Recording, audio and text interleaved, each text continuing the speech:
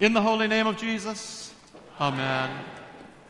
My cell phone is ringing, and the caller ID says that it's that good, smart, pretty, kind Catholic girl who grew up across the street from me. Now she is a very accomplished attorney. But once upon a time, she was an honorary sister to my family, one with 4 boys and no girls. We haven't spoken much over the years, but as soon as I said hello, without a pause for catching up, she asked, "How can a good God let my mother suffer and die like this?" You all have that story to tell. It's my story too, and it's legitimate. This is the 5th Sunday of Easter. It is the season of the resurrection, and yet over the course of the last 5 weeks, the stories have been tenuous. The stone was rolled back, but the body was missing. St. John calls Jesus the light, but there's still darkness all around. The disciples are afraid. Thomas doubts. Jesus explains the Scriptures as he comes to the disciples. He opens their minds, says the text, but as soon as he leaves, their minds snap shut again. Again this morning, there is much talk of love. By this we know that God loves us, that Jesus laid down his life for us. And last week we heard of Jesus, the Good Shepherd. But what does love mean if we are in pain? Because last week, Peter and the disciples were arrested for preaching, and this week there is talk in the gospel of trimming and cleaning and pruning, all of which sounds terribly painful. So even if it is Easter 5 and this is the season of the resurrection, can somebody please tell me how a good God can let my mother or your mother or anybody's mother suffer and die like this? The question of suffering seems to dog the church. It usually doesn't make much sense to us, and for some it becomes a reason not to believe. So where is the answer? The whole thing, I think, turns on a single question. Is God trying to destroy me?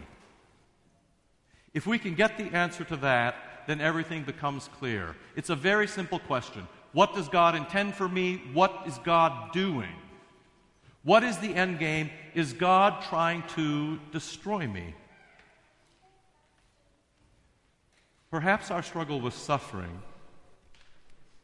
especially in the lives of Christians after the resurrection, actually comes from something that we missed across the weeks of Easter. It was tucked away in a little margin comment last week from Eberhard Jungel. Yes, he says the Easter stories tell of victory. However, it is significant that the description is not of a God who strides through the gates of death as a triumphal ark. The one who has been raised from the dead remains the crucified one, and the marks of his dominion, which he will bear forever, are the scars on his body. That gets us closer to an answer. In the simplest terms, it goes like this. The bottom line is that Jesus loves me and that Jesus loves each one of you. He loves us so much that he died for us innocently. He carried our sin and guilt and shame to the cross, and together there they all died. Jesus and sin and death and shame. They all died together, but on Easter, only Jesus rose. Risen from the dead, Jesus comes back to us, and he welcomes us into his new life.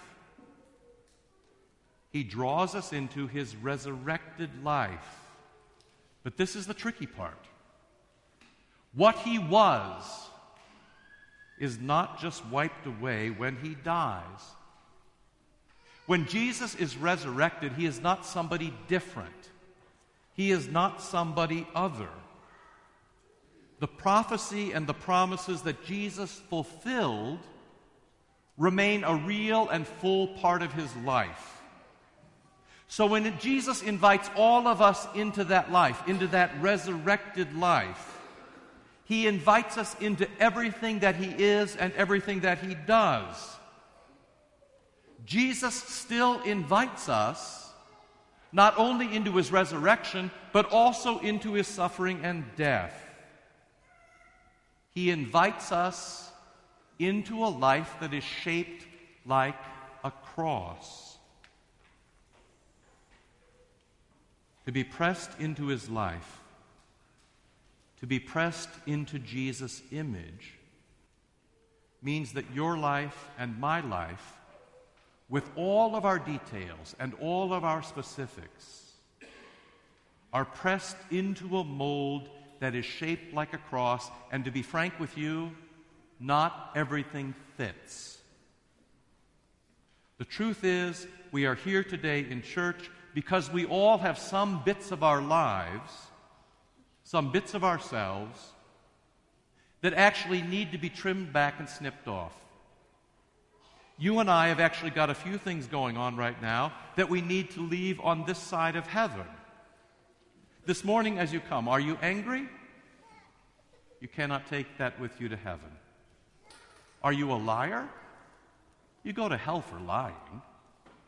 Are you a miser? You might have heard a brilliant line from the funeral sermon of Cardinal George. The only thing we take with us when we die are the things we give away. That's genius. And so you see, across the course of our life on the vine, we get trimmed not to destroy us. God does not intend to destroy us. He intends to improve us, to make us better, stronger, more useful, more productive, more healthy, as a conduit for his divine love that is expressed through us to the world. This is only true, however, if we can say it not just when life is going well, in the vibrant days after Easter. The full stretch of this is when we can say it as we suffer and even as we die.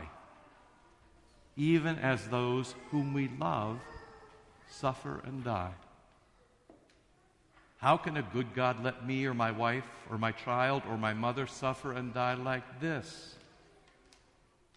We die as the final trim. It is the final cut. It is the final cleansing, knowing that on the other side of death is the perfect life of Christ. So here is my answer for that good, smart, pretty, kind Catholic girl who grew up across the street from me. Your mom is dying, but she is not destroyed. In fact, it is just the opposite. It is exactly as St. Paul says at the beginning of 1 Corinthians. Death is your great purge, where everything that is not of divine love is burned away. Everything that is not fit for heaven is left behind. The circumstances can be absolutely tragic. You can name them. Car crashes, gunshots, 9/11, beheadings on the beach, cancer, war, whatever it is. You can name them, and it can overwhelm us, and it can feel like injustice. It can feel like one more sin, one more guilt, one more violence, one more destruction. But your flesh and mine have been joined to the flesh of Jesus. We saw it again this morning in baptism. Those children now joined to the flesh of Jesus. And they learn through his viva vox, his living voice that calls us out of darkness into life. We will taste it in the Eucharist in just a moment, the body and blood of Jesus put into you. And there you are joined to Jesus, who is alive but still has a slash in his side and holes in his hands and feet. In Jesus, we see that God did not mean to destroy us at all. Jesus always meant to enliven us, to refine us, to use us to bring us home again, to make us fully human. That is what Jesus intends for us. And though death is part of the way he brings us home, suffering and death are not the last word. Because in his suffering and death, death has died. And that, you see, is how a good God can let my mother suffer and die like that.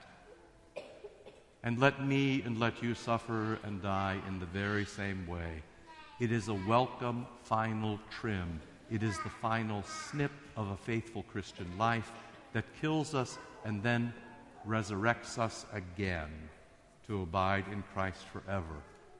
That is the full story of Easter, and you and I need to hold on to every bit of it. In the holy name of Jesus, amen.